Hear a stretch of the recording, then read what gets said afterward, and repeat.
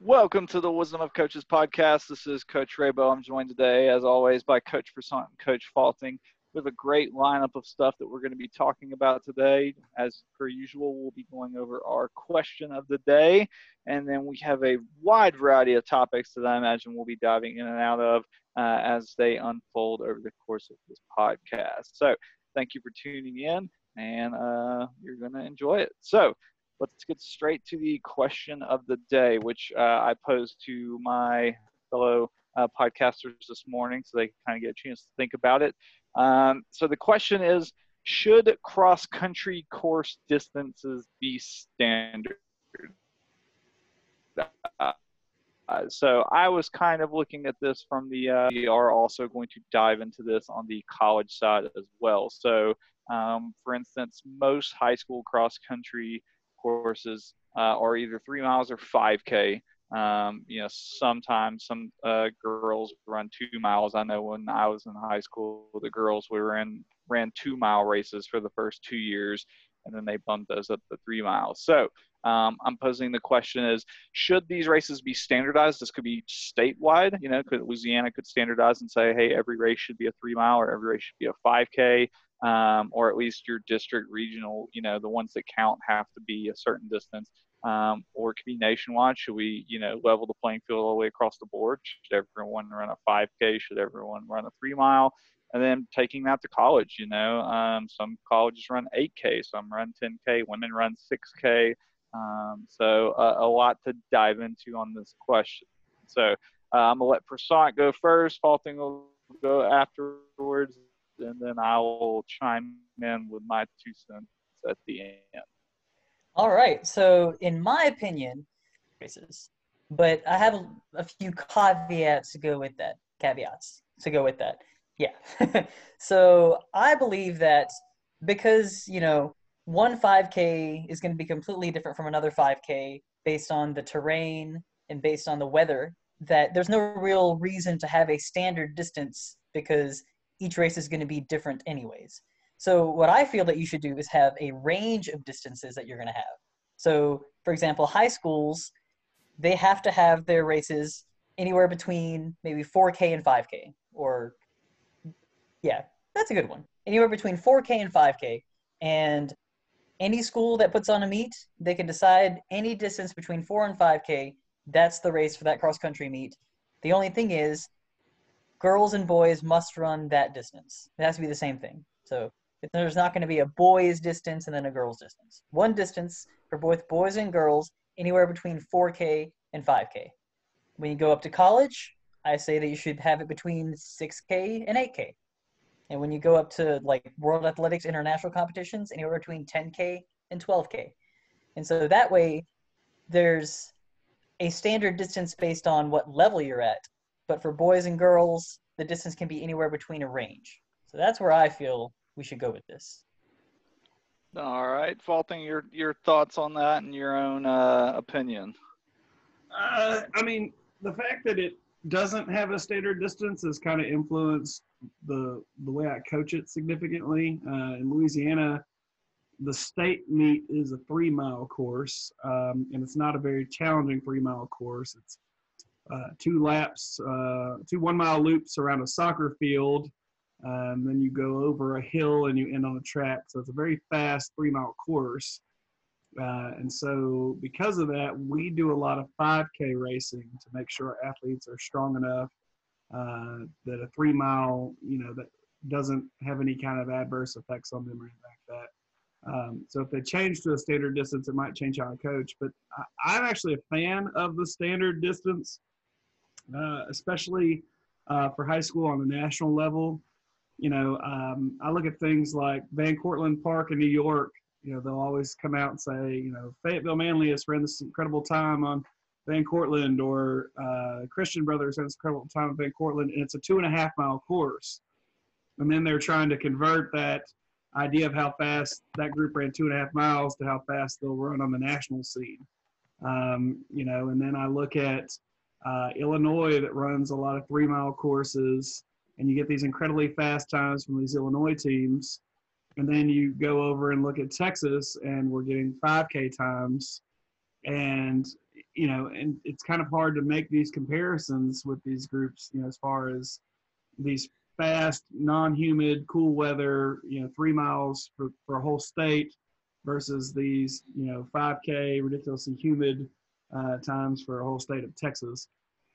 Granted, like Prasant says, we can't, get all the variables to be comparable. So I think that we should at least look at making one of the variables comparable. And I don't have a preference over 3 mile or 5K. I'm perfectly content with either one of them. But it would be nice to see something where all the time you're getting the same results from across the country. In high school track, we don't see the 1,500 and the 3,000 as much as we see the mile and 2 miles. So when I go to compare where my kids stack up in the state or where they stack up in the South, I can pull up all the mile times that have been recorded, and it's the bulk of things. But I can also pull up, 5K times for the country and 3 mile times for the country, and it'd be all over the place. The top 3 mile in the country might have never even run a 5K. And, so I think that's something to look at, as far as those things go. So I'm a fan of standardizing things. I'm also not a fan, I've been coaching girls sports for a long time. I'm not a fan of the idea that girls can't run as far as boys. So I'm glad they've gotten rid of this idea that girls can only run 2 miles at the same strain as a guy running 3 miles, and even that up. So yeah, that's where I would like that variable to be one that we hold as everyone has that same distance there. I'm in the same vein as you. I definitely think standardized would help. If we look at something like track, all our tracks are the standard length. We don't have somebody who has a 400-meter track and then someone else is going to, run a 500-meter track, where track events are the same distance.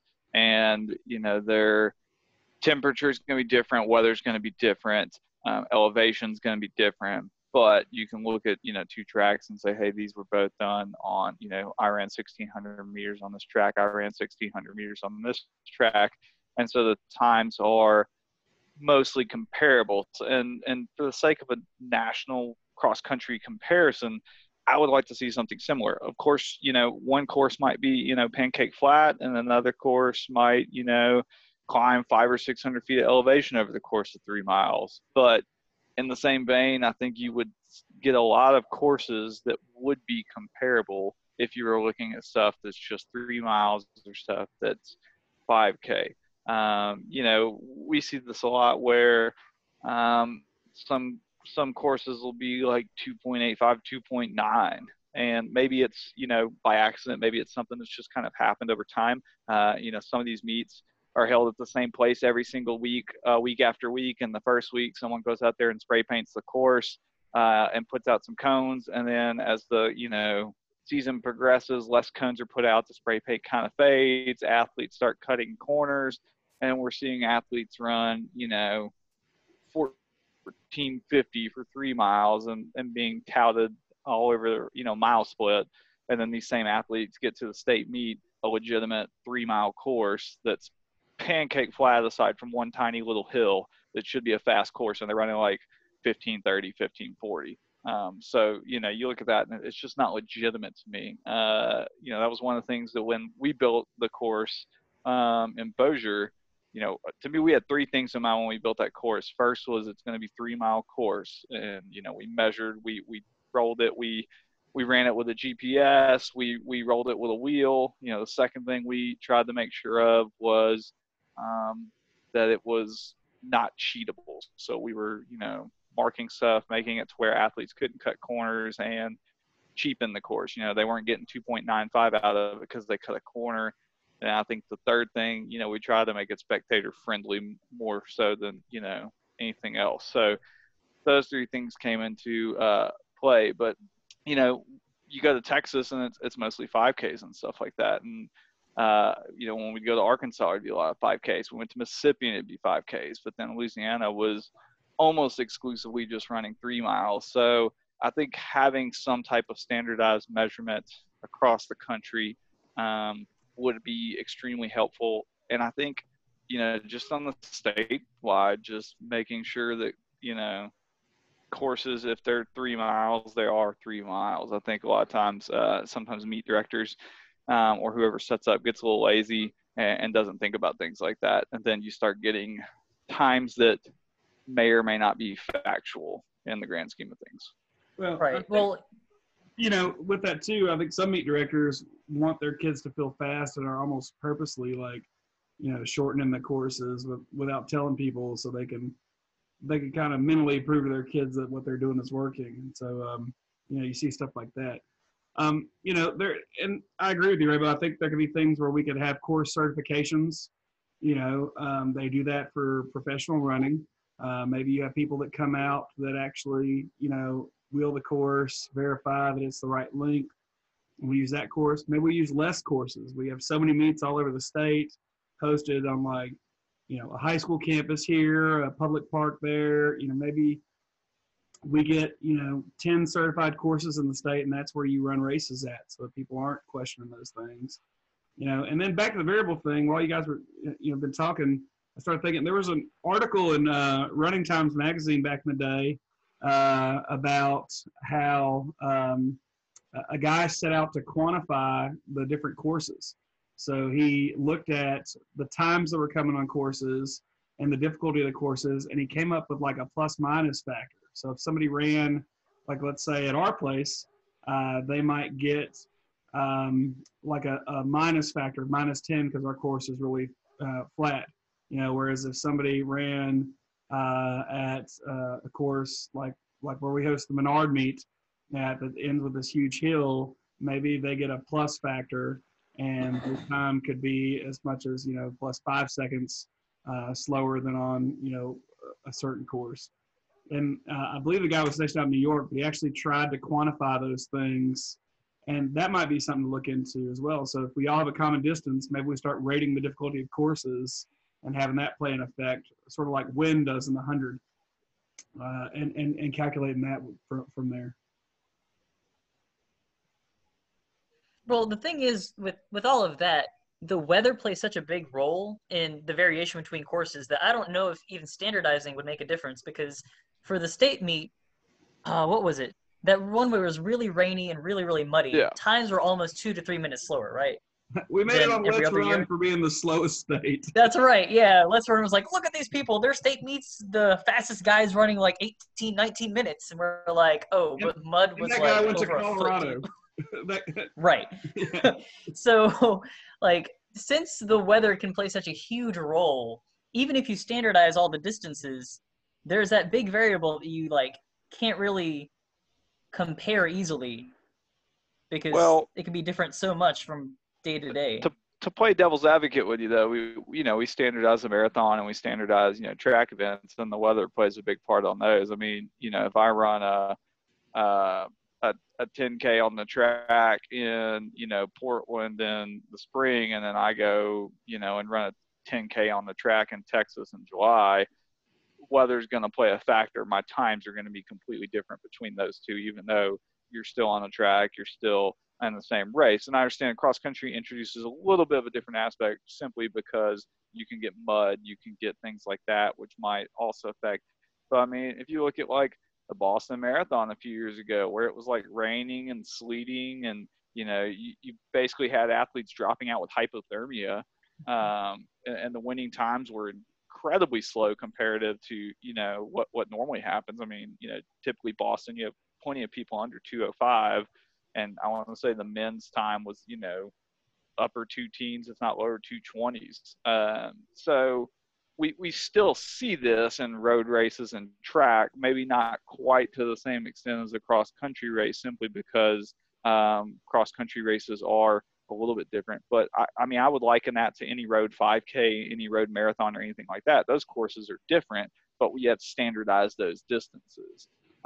And maybe that's one of the things about cross country, is it shouldn't be a standardized distance. It should be over hill and dale.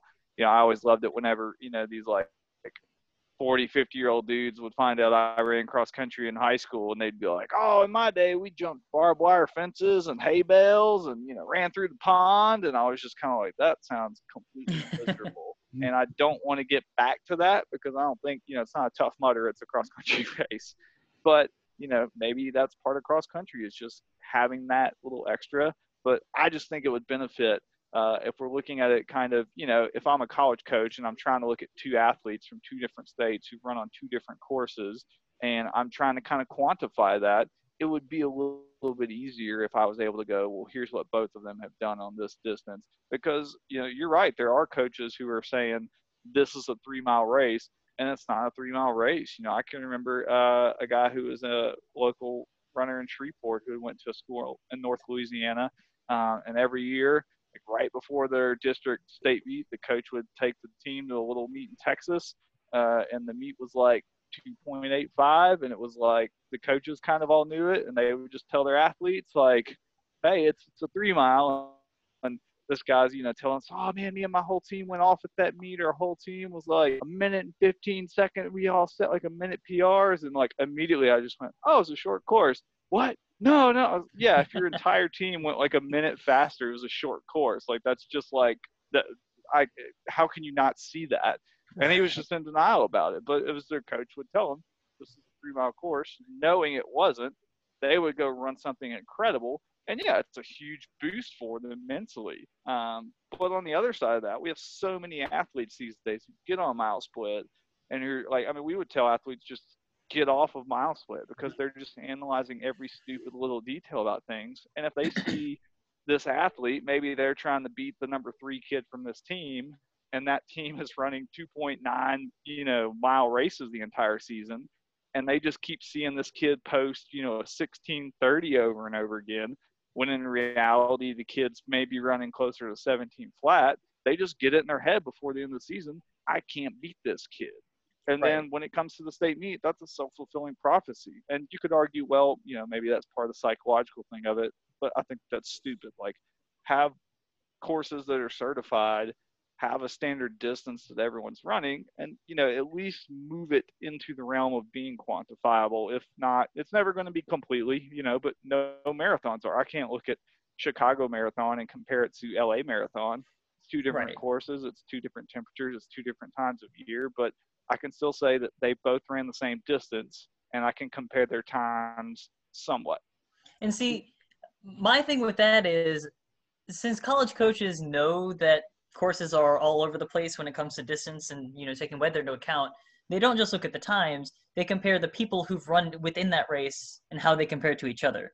Oh, and if you have enough, and so if you have enough data from that, that's what a college coach, I feel, should focus on more. So if that's the case, why not just have the distances be within a certain range, whatever the, meet director wants to have it at. Just make sure they say this was a 2.9-mile race, or this was a 3.1-mile race. If we're going with the high school kids, there's a couple of issues there. One is these coaches won't come out and say what these distances are. So, like, going back to the point that Rebo and I are pushing about certified courses, I think there would be something okay to the fact of we're going to host a race that it's a 4K and it's an actual 4K race. So even though the kids race something less than 3 miles, they do what they were doing. You could put it into like the McMillan converter or something and get something out of the deal. But they don't do that. The overall claim always is this is a 3-mile course and it's a toss-up on what you get. And Rebo, to your point about the kids, mentally having to struggle with the fact of looking like, oh, I can't race every kid in the state every week. This kid just popped a great time running 3 miles this weekend, and I haven't run that time. I think that's another reason why we take our team to run 5Ks, because so few teams do it. And high school kids, a lot of them aren't really good at making the connection between the two things and converting them. So it has taken sometimes some of the stress off of runners because of that. Like, oh, hey, we ran a really hard 5K. They ran a really easy 3 mile, and they can't quantify where they're at. And so it kind of helps take away some of the stress from these kids. But yeah, until somebody says, we're going to measure these courses and this is exactly this. I mean, if you go to a college meet and Rebo, you coached college, I coached college. There were literally times we'd get the results, and at the top it would be like event number 2, 5,025 meters. And I was like, what in the world is this? And it's because they would go and measure their courses, and their courses were almost never actually just an exact 5K. And they would actually publish, like, this is the distance. It was 5,008, meters. It was 6,020 meters. that I could live with way more than this. We just called a 3 mile because that's what's expected, and drop some flagging out there. Right. And then you get the ones that at the state meet are badgering the host about, oh, it's a 5K. And it just kind of shocks me, like, when you're wheeling a course, you wheel the tangents, you wheel the shortest possible route. And then I would watch these coaches go and wheel the middle of the course for the whole thing. And then they're like, oh, it's a 5K. And I'm like, no, it's a 3 mile. You just didn't wheel the tangents. You were wheeling like the middle of the path. That's not how you would run the course. It's not how a course is measured. And so, it's just something that we constantly ran into, especially after we started kind of building courses for our district meet, our open meet that we held. And then when we started having to do the regional meet, it just kind of shocked me where people would put out some cones and be like, well, that's the outside of the turn. And then you would be like, well, where's the marks for the inside of the turn? And they would go, well, what do you mean? It's like, well, if you don't put flagging to show the kids where the inside is, they can literally cut this turn by 10, 20, 30 meters if they want, because there's no one there to tell them not to. And I think that's what a lot of times happens at some of these other meets is kids are cutting corners and stuff like that. And, you shave off 2 seconds here, 3 seconds here over the course of 3 miles, and suddenly you're, 20 seconds faster than you were the week before just by cutting some stuff off. And so I think, one thing, even if you didn't standardize it, just having a little bit more accountability. Workers at meets. Yeah, accountability. That was the word I was looking at. Just having more work. I mean, we would put parents out, get volunteers to go stand out by a curb, and, we would have flagged it really well. Sometimes probably overdoing so just to keep it honest. And then we'd put somebody out there, and, if a runner tried to cut it, the person would, write down their bib number, and that person's then pulled from the race because you want to keep things accountable. And, as a college coach, I would look at stuff and, you take really good results and really bad results with a grain of salt because you understand it's cross country. But if I had been at a major university and I'm trying to pull athletes from all over the country, it would just make my life a little bit easier to have some type of like, hey, here's, the 5K time that all these kids ran. Every race they ran was a 5K. It's a little bit easier to take a look at that and kind of get an idea of where the kids are at, even if the courses are, maybe a little bit different elevation or weather than, if I'm trying to sit there and look at a time and decipher, well, yeah, this kid ran a 3 mile in 15:20, but then most of his other 3 miles were closer to 16, and then he ran a 5K in 16:30. It's just a lot more work on the college coach when they're having to go and pick through each and every single one of those things and look at each race individually to see how that kid stacked up with another kid. So that's my 2 cents on the matter. Makes sense.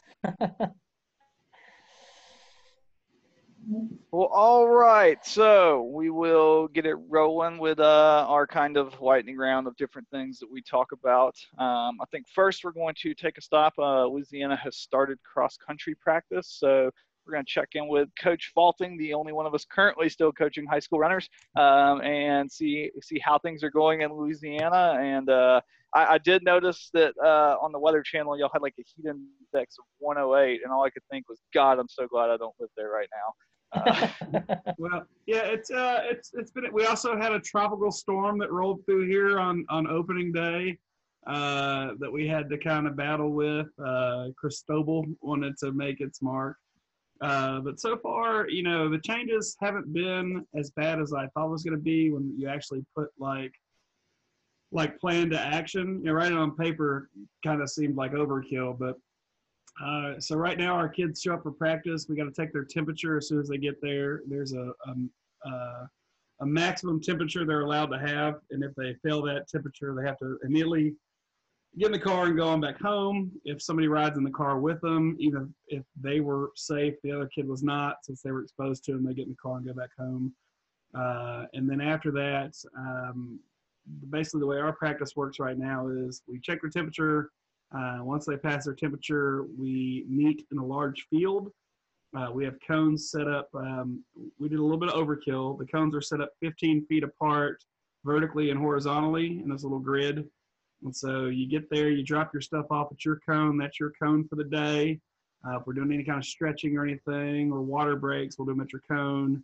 If you're waiting to get picked up after practice, you'll sit at your cone.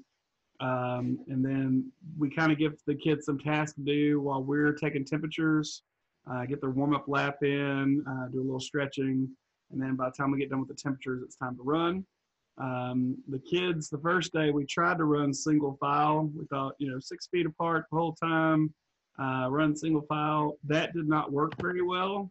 And some rather intelligent cross-country kids, which I know is basically every cross-country kid, started to figure out that you could pack run if you made different formations.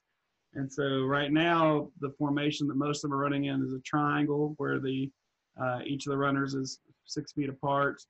And then they're kind of running together. They can rotate the triangle and change the lead so somebody else can set the pace. And they're keeping that social distancing, but actually getting to the experience of, pack running or things like that, as opposed to. So they're in a flying sort of V formation? Right, yeah. It's like watching the Mighty Ducks right there at practice. And so very nice. So it's been very successful. This morning we woke up to weather that never went above 70, so we got a progression run in, and the kids were feeling great and enjoying it. We've kind of made a commitment right now that we're not going to measure any distances because of the social distancing. So if the kid has to pass somebody and ends up running off the course to pass them, we don't want to be, I didn't get my mile for this. So we're just using different loops that we lay out and having them, if we do a progression, each time you run the loop, run a little faster the next time. If we do a fartlek, we don't really care where you run. We'll blow a whistle and you can pick up the pace. We'll blow a whistle and you can slow back down. But we're doing things like that. And the kids seem to, 3 days of practice, they're adapting pretty well. We're pretty excited.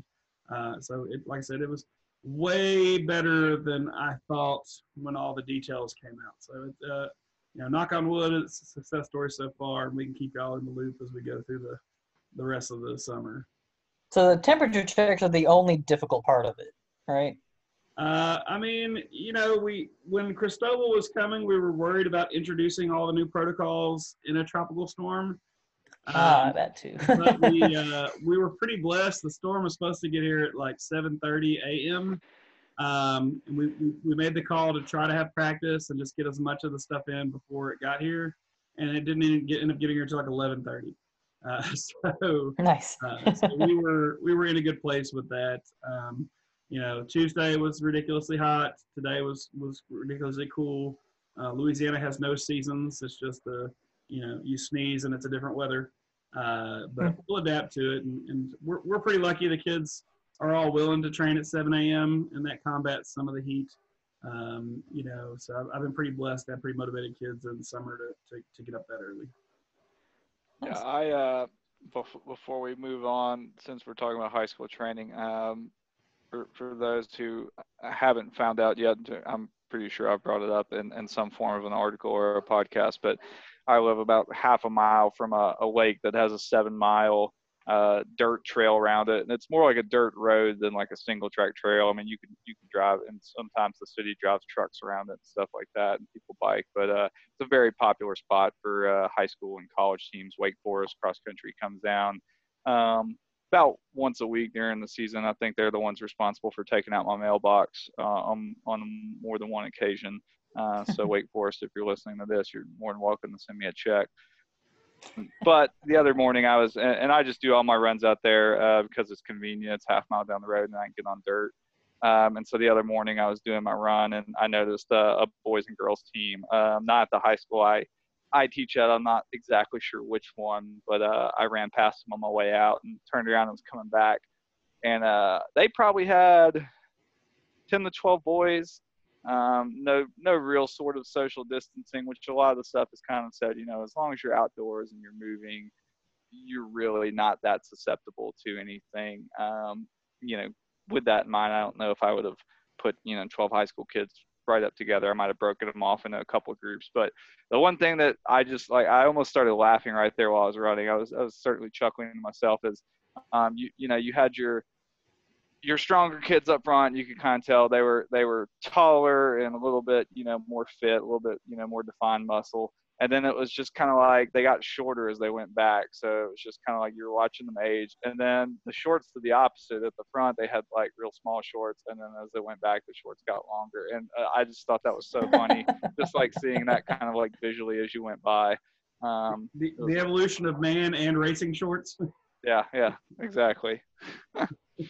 Well, Coach Faulting has a book recommendation that he would like to discuss that has some very interesting source material in it.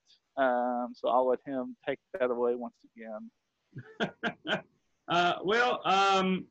A couple of things. I'm reading a book right now, a manuscript that I'm going to give everybody like a teaser for before we end today. But because I try to stay in the book world as much as possible, there's literally a stack of books right beside this computer as we go through this.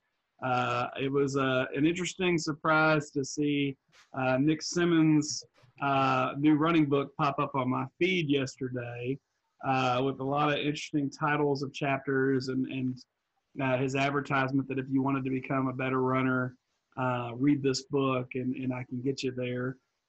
Right next to that pop-up was an ad from Let's Run for their high school and college running program they're selling for this summer to train high school and college athletes. And so, it got me thinking about, who should we be taking advice from, when we're reading these books and what are we getting out of these books? And, is Nick Symmonds, the guy you want your team reading about to kind of learn from their running experience or not? And so, throwing it back to you guys, what runner out there right now do you think would write a relevant training book that you would be willing to be like, hey, I'd like my runners to read this? Because, I read Nick Symmonds' biography recently, and I'm just not sure if that's the way I want my kids training through that lifestyle. On the Let's Run book, I hope it's just kind of like a weird coffee table book where all the advice is just like from the message boards where it's like random people writing in to give the advice, because those are just typically golden. Well, actually, I think the Let's Run thing is a full training program that I think they said is like $125. Yeah, it's an actual program that you're investing in. They'll coach you for it. I was just dumbfounded too that they were like one of their target audiences is college runners, and I'm thinking, what college coach is not giving his kids the summer workouts? That's worth his salt. That the kid would be like, what I'm gonna do instead of taking my coach's advice, I'm gonna go buy this Let's Run thing, and I'm gonna do their stuff instead of my coach's stuff. And so yeah, like I can't imagine what it looks like. But, for me, if I were going to look at a runner that I'd be willing to take some advice from, I'm going to look at somebody like Meb, who has had like huge long-term success, avoided a lot of major injuries until, very, high up there in age and stuff, was a consistent runner on so many levels, had quality training through a couple of different coaches. To me, like that's the kind of guy that, like he writes a book, and he did. He had a friend write a book called Med for Mortals that kind of goes through some of the stuff. But that's something, if I'm opening that book, I'm thinking that's a reliable resource for me. Not the how I tried to date Paris Hilton while training for the World Championships. Yeah, that's definitely a good point. You almost want, I'm not going to say that Nick Symmonds isn't wholesome, but I don't know that I would say he's PG either. And if I'm advertising something for my high school kids, I'm not, I have no issue with Nick Symmonds whatsoever, but I do think he might instill some bad habits on high school runners particular, and possibly college runners as well if they're looking at that. So yeah, I would try to find someone who I think has done it right and done it well. I'd be interested in looking at somebody like Emma Coburn, who I think is, as we have said before, was not just some incredible, flash in the pan high school athlete was somebody who was, you know, on the upper end of like a steady performer, you know, and then college, and, you know, since then has just worked her way, you know, held the American record in the steeplechase. I think it's since been beaten out for the American record, if I'm up to date on something on my knowledge there. But, you know, it was an Olympic silver medalist or bronze medalist. I don't remember. Definitely an Olympic medalist, and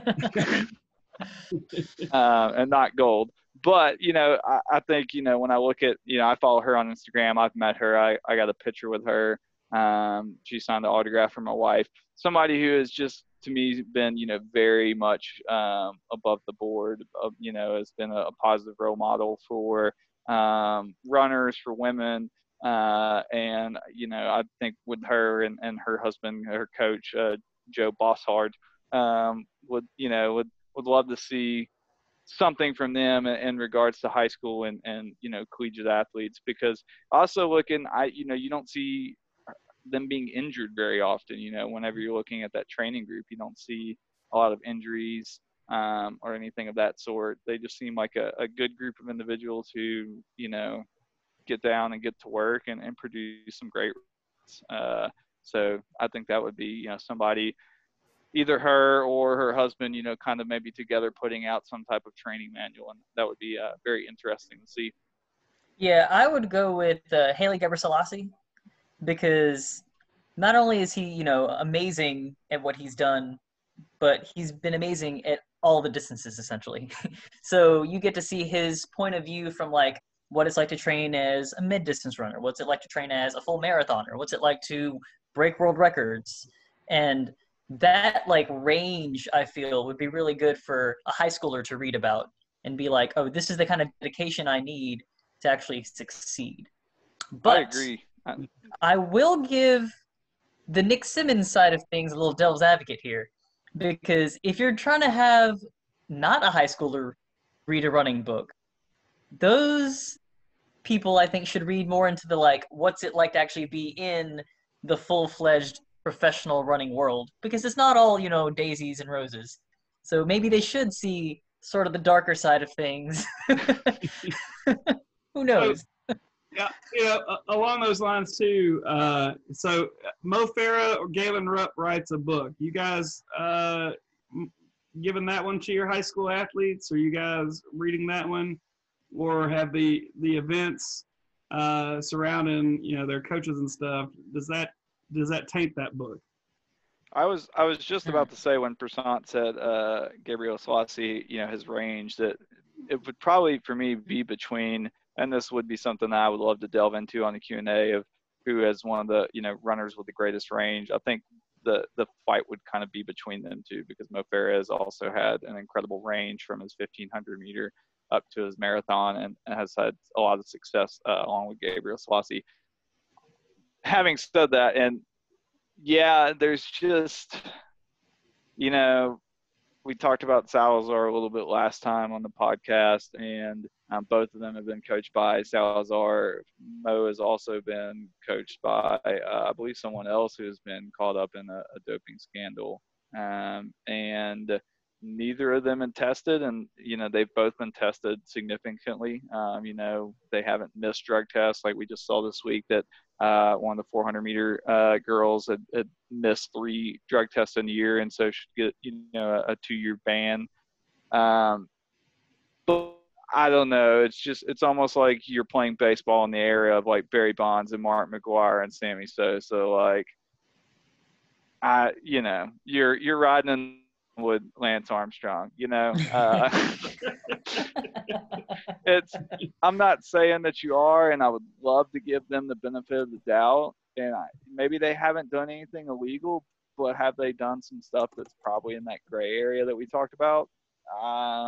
You know, but then again, I'm pretty cynical. I'm kind of one of those people who think that, you know, if you look at professional athletes, I think and you look at the top 10% of professional athletes, I'm willing to bet that the majority of them are on something, if not illegal, in a gray area. And that could be, you know, from Tom Brady to UFC to golf to now, I don't care what.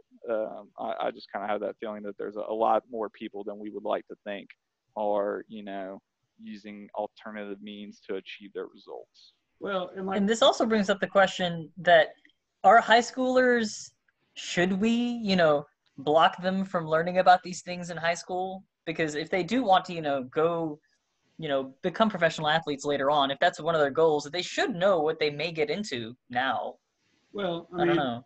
The weird part, high school athletes is that technically the drug testing for high school athletes is testing more for like recreational usage drugs, not for steroids and stuff. And there's actually some stories about guys that in like the 1970s could just crank out the shot put in high school, and kind of take whatever they could find to be able to do that. And then getting to college and just crapping out once they realized, hey, they're going to start drug testing me all the time and stuff. So, well, those the teams we went against, they were throwing a girl shot put. Yeah. So, the high schoolers on that stuff, I don't know if you got to get that into it. My thing, like, I came into the idea of like professional runners way later on. Like, I didn't have a track or cross country background before I really started coaching it. When I started coaching cross country, I read some books from some coaches that have been coaching for a long, long time. I watched Without Limits, a bunch of times. I got inspiration there. But it wasn't until about 2012 that I really started watching professional distance runners a whole bunch. My track memories before 2012 were watching Michael Johnson wear the gold shoes in the 96 Olympics. But in 2012, one of the first guys I got exposed to was Galen Rupp at the pre-classic. He ran the 5K. He didn't win that day, but he ran under 13 minutes, and it was just amazing. It like blew my mind to watch humans do something I didn't know they could do at the time. And so, like, I've always been a huge fan of Galen. I've met him multiple times at meets. I've gotten his autograph, several times. And stuff. It's been, kind of like a running idol to me. The Olympics where him and Mo go, one for Mo and two for Galen was just incredible, And so I kind of wonder all the time if could he have done the same stuff, and could Mo have done the same stuff if they'd just been coached by someone different, And then we get the story where we're looking at these guys who did these amazing things. And we get to celebrate that story instead of like questioning it. Now, right. I think, what Mike Smith is doing with Galen now, even though they're not on the track anymore, they're with the marathon, does show, that there's a lot to Galen besides what Salazar brought to it, but I would have loved him to be like the American distance running hero of the modern era. And I just wish that could have played out a little different. I would read the book that Galen writes, just to give him the benefit of the doubt because of everything I've seen over the years. Yeah, I agree. All right, let's move it along. So we are going to now, over the weekend, there was a concerted effort of multiple individuals to break a lot of treadmill records. I guess when you've been trapped inside for months and there are no races, you will do whatever you can to go after something and maybe test your training. So I'm gonna say like the Chomsky thing, but that's not pronouncing it correctly. I got it pulled up here. It's the Chomsky Challenge. We had so CHASKI, the Chomsky Challenge. We had the half marathon men's and women's record, the marathon men's and women's record, the 50K men's and women's record, and the 100K men's record. Now these were all treadmill records that were set on Saturday in an effort all together. There's a Zoom file watching all these people go and get after it. There was at least one famous runner in here. Sarah Hall set the women's half marathon treadmill record with a time of what do we got here? Time of 1:09:03, and then the men's new half marathon record set by John Ranieri at 63:08. The 100K record did require that Mario Mendoza ran on that treadmill for 6 hours and 39 minutes as well. Oh, So, And for those of us not in tune with kilometers, that's the equivalent of 62.1 miles. Am I 62.1? 62.2. 62.2 miles. I think. so Or, yeah, whatever. Close enough. Something around there. 62 miles, we'll call it. more than I would like to run. Yeah, in a definitely year. more than I would ever want to do on a treadmill, that's for sure. So hats off to them. That's in addition to the 100-mile record that was broken a few weeks ago that we discussed on the podcast as well.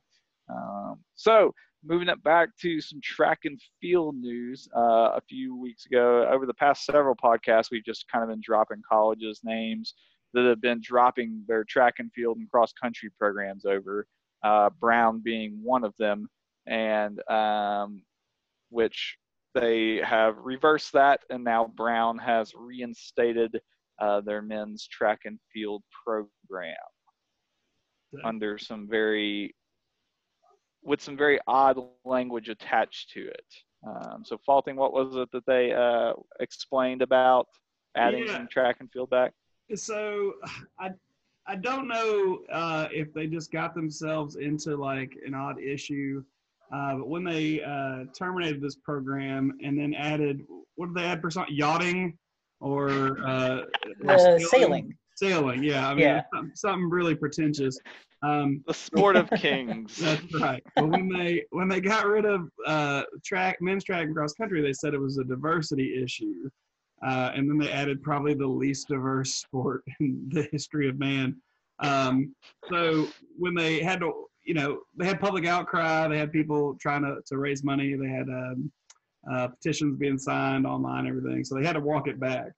And so when reinstating the program, the letter that was written by the president said that they are the only college in the country that has a diversity issue that counts the number of males and females that are make up each team, and how that is supposed to be broken down in a very specific way due to a Title IX suit that was filed against Brown.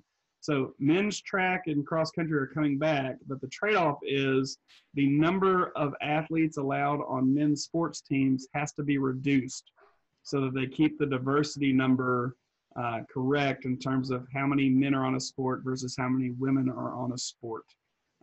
I've never heard of anything like that before. I thought the diversity issues in college with Title IX came down to the scholarship money, how much scholarship money is available to men or women, and that a lot of men's programs are slightly smaller due to that fact. Baseball can offer somewhere between 9 and 12 scholarships, but softball can offer 30 to kind of combat how many scholarships football gives out during the year. But I've never heard of an actual population being dictated by this. But that's the new Brown rule, I guess, is going to be, no more than X number of men on a team at a time. So I just looked it up, and it says that this came about because in 1991, the university tried to eliminate its women's volleyball and gymnastics teams. And from that lawsuit, this idea of having the equal number of people, that's where it came from. Gotcha. So it's just something they did wrong in the past. I mean, it's an Ivy League school, so I would somewhat probably trust their lawyers. Yeah, so it's interesting. I've never heard of that before. A fun little anecdote, the girl that played Hermione, Emma Watson, and Harry Potter went to Brown after the fact to take some classes, and somebody said they were in a class with her, and the professor asked her a question, and she answered it right, and someone in the back yelled, 10 points for Gryffindor. Oh, goodness. She did not think it was very funny. I don't think I would either. Well, I mean, you got to have a sense of humor about that. Like, come on. She's like a millionaire so many times over. Little did she know that she could be a female athlete at Brown, so that the men's athletics could get another additional person on the squad. As long as she didn't blow through her eligibility, right? Oh boy. That's what I loved about being an NAIA coach was eligibility meant almost nothing. Like my buddy went to a school in Tennessee, Milligan College, which is kind of a small private Christian college, and he would say that like they would get members on the soccer team who had played on like national teams for their country in like huge, but if they came over here, they were considered like first timers. They had full eligibility and everything else. So Wow. At the community college level, we didn't have we had no ACT requirements and no age requirements. So which I knew about the ACT requirement going into coaching there, but when we went to nationals the first year, and they were asking if we should put a cap on the age of junior college athletes, at the age being like 25, and I thought, wait, what? And you can look at those colleges up there in like the Kansas League and stuff, recruiting these 24-year-old Kenyans to come run JUCO, win national titles. It's like, well, I have a bunch of 18-year-olds. I guess we're doomed. Yeah, I was pretty sure that as a grad student at LSUS who had never used any eligibility in the NCAA, that I probably could have been a runner coach and would have been number 3 on my own team had I chose to partake, but I politely declined my own thoughts. So I think you're too modest. You could have at least been number 2. No, I would have definitely been 3rd. I had a good 1-2 punch, and after that, Simon was my number 3, and I think he would have been the first to tell you that he was just there doing me a favor more than anything else. All right, so Coach Faulting is a part of a little coaches group that meets up for some Zoom chats about once a week or so and discuss all things coaching. Probably not too dissimilar from this podcast, but kind of bounce ideas off each other. And so one thing that they were discussing in this last weekly meeting was core or ab work. So I'll let him kind of take it away and talk about what they were hitting on. Sure.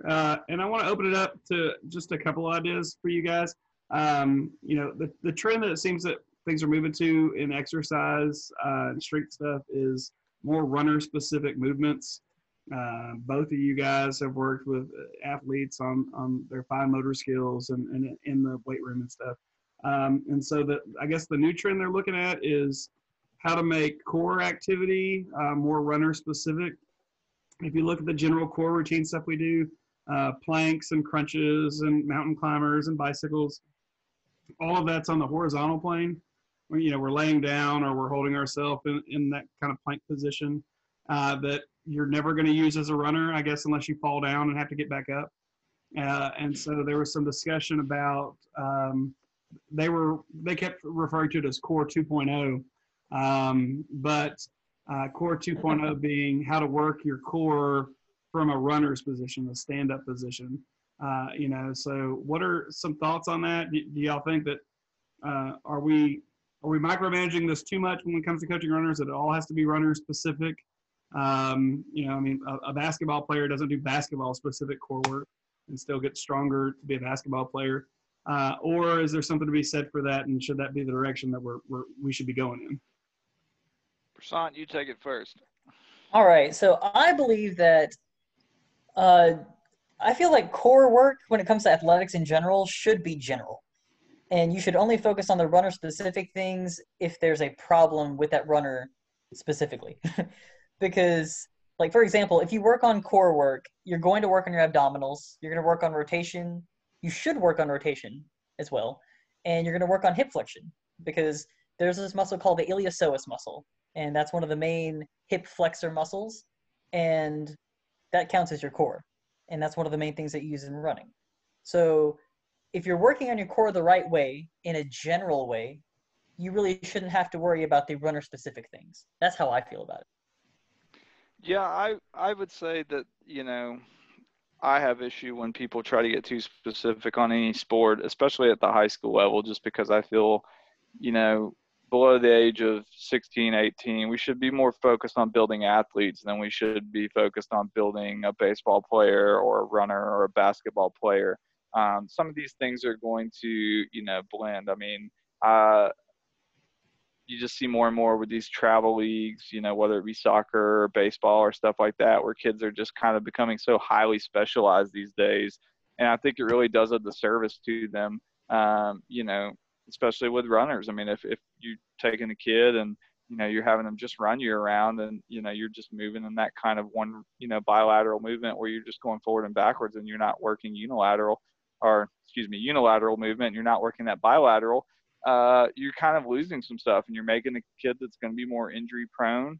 That being said, I'm a huge fan of standing vertical core work, carries. That was something we started implementing a lot, whether it be like a farmer's carry or a suitcase carry, any type of like carrying exercise, holding, a plate, or a kettlebell, something of that nature. I think there's something to be said for, strengthen your core.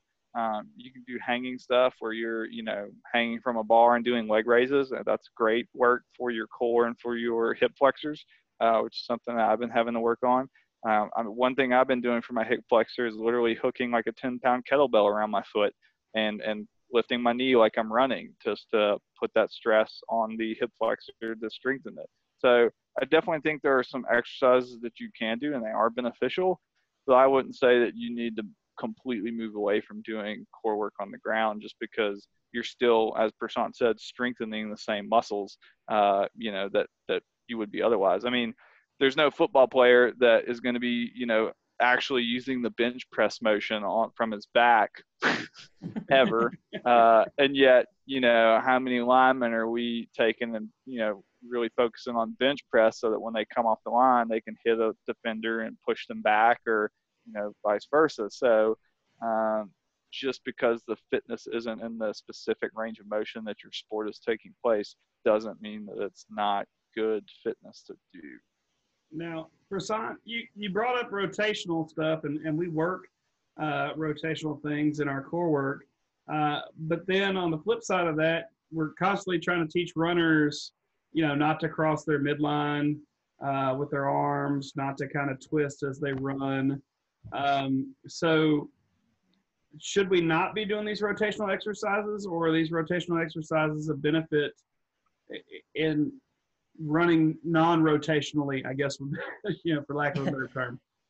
Right, yeah. You would want to do the rotational exercises because part of doing the rotational exercises is to help you have that stability to prevent the rotation in the first place. So if you want to have a lack of rotation, you need to have the musculature to prevent it. And so that's when you do need to do the rotational stuff. Well, good deal. If that makes sense. So rotate so that you don't rotate. Exactly. Well, he did the wordplay a minute ago about runner specific to runners. So yeah. Prashant's our personal poet. He's a normal Chomsky. Here you go. He's gonna do the Chomsky relays.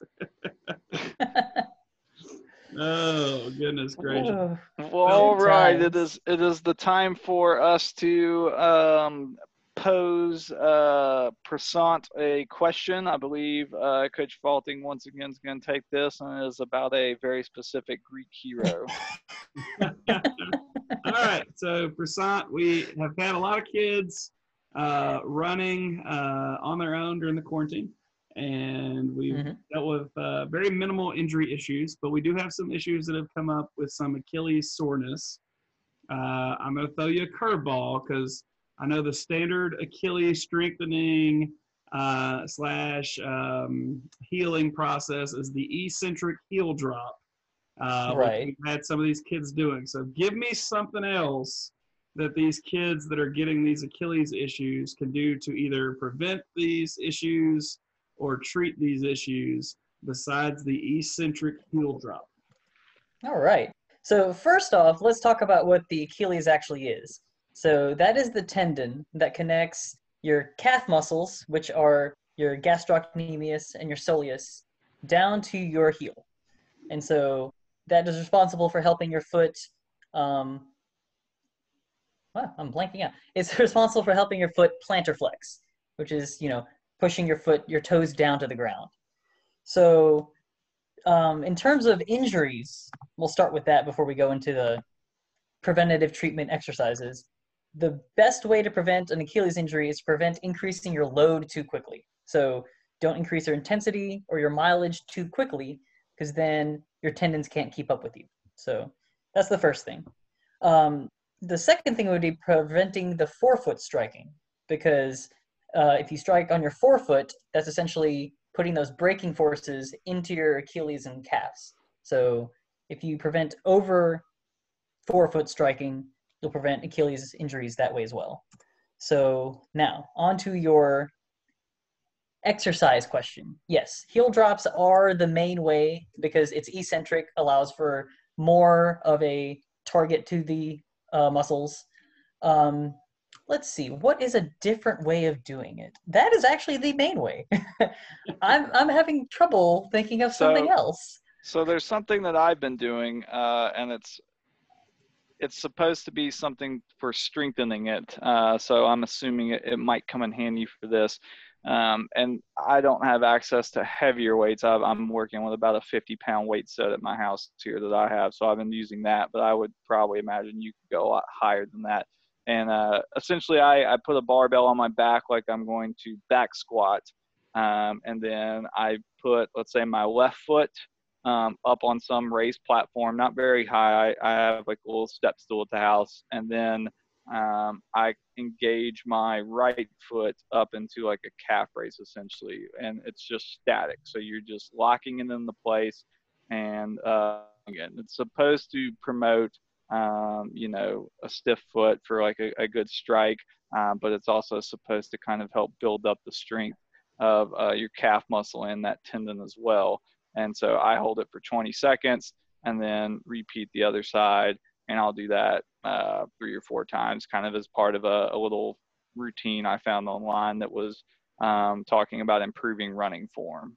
Yeah, so that's the isometric contraction that you hold, Yes. which, does have, in my opinion, the same benefit as concentric and eccentric. It's like a mix of both.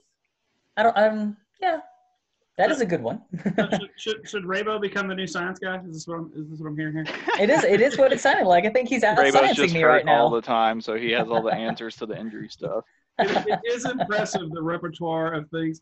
Those of y'all that worked with us, back in the day when Raybo got to Parkway, it was so neat because kids would come up to me and be like, "Hey, coach, this hurts," and Raybo would be like, "Oh, wait, I got a stretch for that," or "I got this for that." That eventually, as a head coach, it solved a lot of my problems because people would cut to me and be like, "Coach, this hurts," and I'd just go see Raybo. So it was very pleasant. Then Raybo left, and I had to pick the slack back up again. But I've got some killer IT band stretches that came directly from Raybo being here with us. Tell Coach Kennedy to step up his game. That's right. Yeah, tell Coach Kennedy to get injured more often. Coach Kennedy would have to run to get injured running. So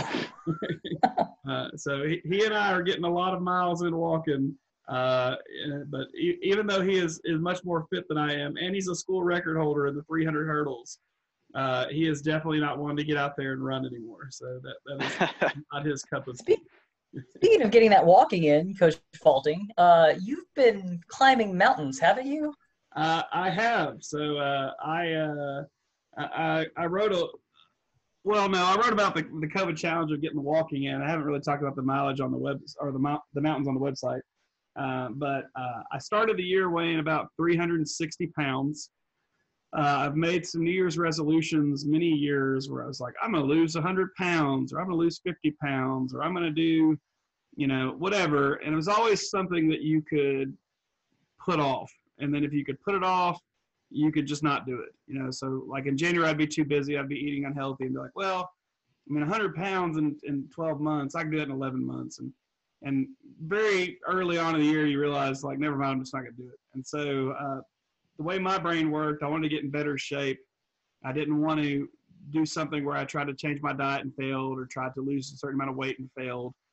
So my New Year's resolution was to hike a mountain a month. And so what has happened is the very first mountain I went was Louisiana's tallest mountain, which is about the height of a 3-story building. Not very tall at all. But on January 1, I went and hiked that. And then the next month I went and hiked West Mountain in Hot Springs, Arkansas, which is 3 times the size of Louisiana's tallest mountain. And so each month I've gone and done another mountain, and I've made the mountains more challenging as I've picked them. And so because of that and wanting to be successful at that, like I've actually started walking about 100 miles a month, getting in a lot better shape. I've lost almost 30 pounds of weight that's actual not water weight, stay off weight. And the motivation to attack the next mountain is what's carrying me into getting in better shape, not this idea of some arbitrary number of weight loss. And so here we are in June, and my New Year's resolution is still going strong. That's got to be, a very small population or percentage of the population that's still rocking their New Year's resolutions. So it's been fun, exciting. It's taken me to a lot of new places. I'm definitely pumped for this. And as a shout out to Coach Kennedy, who also, like I said, does not run. He has been with me on many of the mountains, putting in the work, and so it's been impressive. Great job. Are you going to take your kids to run up the mountains too? I know that's a workout you considered before. We like taking the Parkway kids to do mountains because there's lots of mountains within 3 hours of our school. COVID will not allow us to travel by bus anywhere during these phases. So mountains are currently out of the question. In fact, I'm actually going to go about as old school as it comes this summer, and we're going to run some stadiums. Ooh. Yeah, so I have not been a proponent of that in years, but based on the rules and what we have access to, for us to be able to be successful, we got to get some sort of vertical movement. So we're going to. What about Raybo Road? So, we're not even. We really can't even use Rainbow Road right now. Oh, the parks are closed, aren't they? Yeah, so we, like I said, it's a unique experience. So, but I'm never one to be outsmarted, hopefully. I'm a follower of John McDonnell and his theories of things. And when he was at Arkansas winning more championships than I am old, he somehow had a solution for everything that the environment or the administration or the athletes could throw at them, and so I like to try to be prepared in the same manner. Very nice. Well, all right, guys. I think that's all that I have down for the day. I think Faulting has one last thing to talk about here, and then that should be it for us. Yeah, I'm going to be loading an article at the end of the week recommending a book that is coming out in late June, early July called Chasing Excellence by Pat Malgeris. It is the only official biography of Coach Joe Vigil. Vigil's name came up in our very first podcast when Prasant discovered the dominance of Adams State University and their perfect score that they put up at Cross Country Nationals one year. If you've never had the pleasure of hearing Joe Vigil speak, I suggest you YouTube him and listen to just anything he talks about. His voice is like just smooth jazz.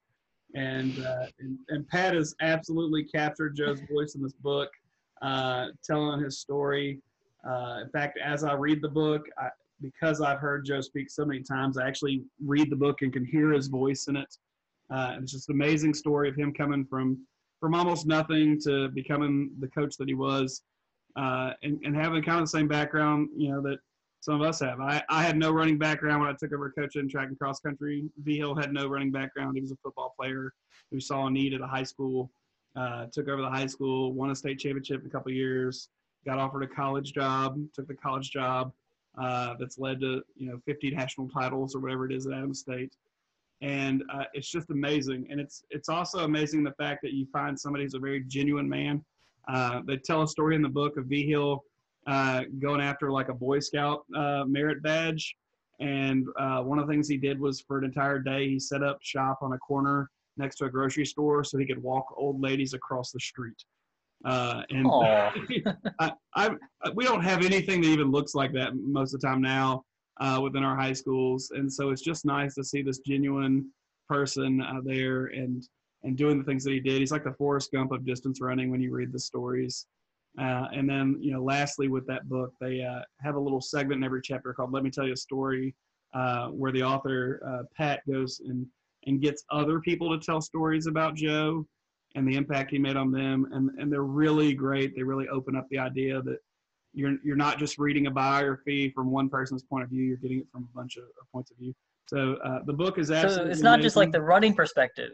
No, Right. there's a lot to the character of things. And again, that follows my coaching philosophy 100%. So it's an amazing book. It's coming out in July. There'll be a link in the article on Friday for you to pre-order the book. Having read basically every running book that's come out and every running biography that's come out, this one is worth the time and the investment. And I'm very blessed that Pat sent me the manuscript to let me review it ahead of time. But I think it's something that we're going to see a lot of people, when you look up all the time now, everybody's got a copy of like Once a Runner somewhere on their bookshelf. I think this is the kind of book we'll see, chasing excellence on the bookshelf of all these distance coaches when they're getting interviewed in the future. Well, all right, guys, that's going to do it for today and for this episode. We thank you so much for tuning in. Stay tuned very soon. I'm currently working on getting all our old episodes uploaded to a new platform. And within the next week or so, as I'm finishing up school and getting a little bit more free time, you will find our podcast on iTunes and on Spotify for your listening pleasure, as opposed to just being able to find it on the website. So that'll be exciting for us and hopefully exciting for you as well. So thanks for tuning in. We'll catch you guys next week. Have a good one.